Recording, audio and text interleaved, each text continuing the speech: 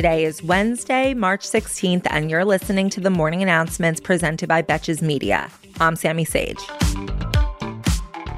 We are leading with some diplomatic stories today in celebration of Vladimir Zelensky's virtual address to Congress, which comes following Ukraine's assessment yesterday that there may be some room for compromise in their talks with Russia. Those talks will continue today, as one of Zelensky's aides says that the negotiations have become more constructive, with Russia softening its position that Ukraine surrender fully. Also yesterday, the heads of state of Poland, the Czech Republic, and Slovenia traveled to meet with Zelensky, while President Biden announced that he will travel to Europe next week for a NATO summit. Also, some spring skiing, followed by Easter at the Vatican. He's in desperate need of an eat, pray, love moment. This comes as Russia has officially sanctioned President Biden and numerous other American officials, including Antony Blinken, Jen Psaki, and Hillary Clinton. The sanctions will prohibit travel and freeze any assets held in Russia, which I'm sure will be a huge financial hit to these individuals. On the other hand, Russia has now officially overtaken Iran for the most sanctioned country in the world. See, Russia, you guys already overtook a country. You can go now.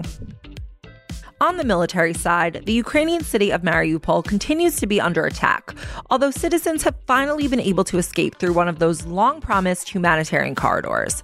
Approximately 20,000 citizens have been able to leave so far, while the total refugee count has officially topped 3 million people. Today in the propaganda war, as you may remember from yesterday, if anyone can even remember yesterday, that a woman was arrested in Russia for her protest on Russian state TV. After being interrogated for 14 hours, it turns out that she was fined only 30,000 rubles, which is equivalent to about $280. Even though given the new law that makes it a crime punishable by 15 years in prison to call the invasion a war, this seems a little light. I wonder if that's because the entire world is watching. However, if the ruble continues to decrease, her fine will actually become more expensive. So it's sort of like a pyramid scheme, but with censorship and war crimes instead of weird shampoo.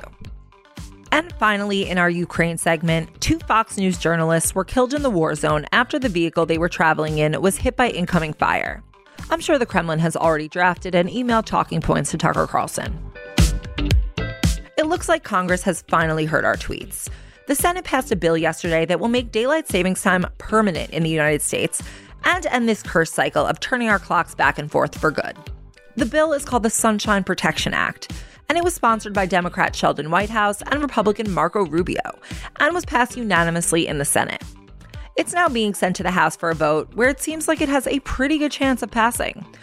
I'm honestly just glad we can all agree on something. Such a shame that once we solve this problem, we're back to agreeing on nothing. And finally, today is a relatively short episode.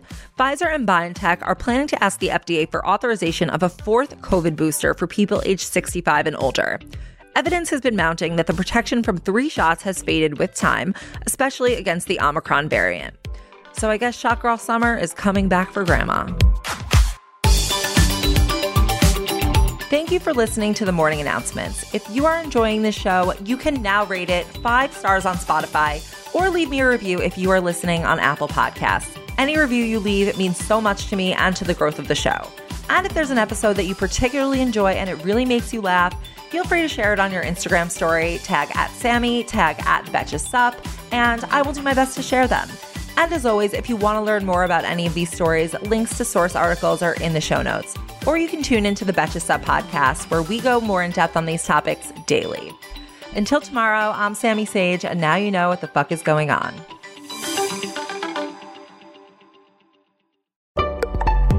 Betches.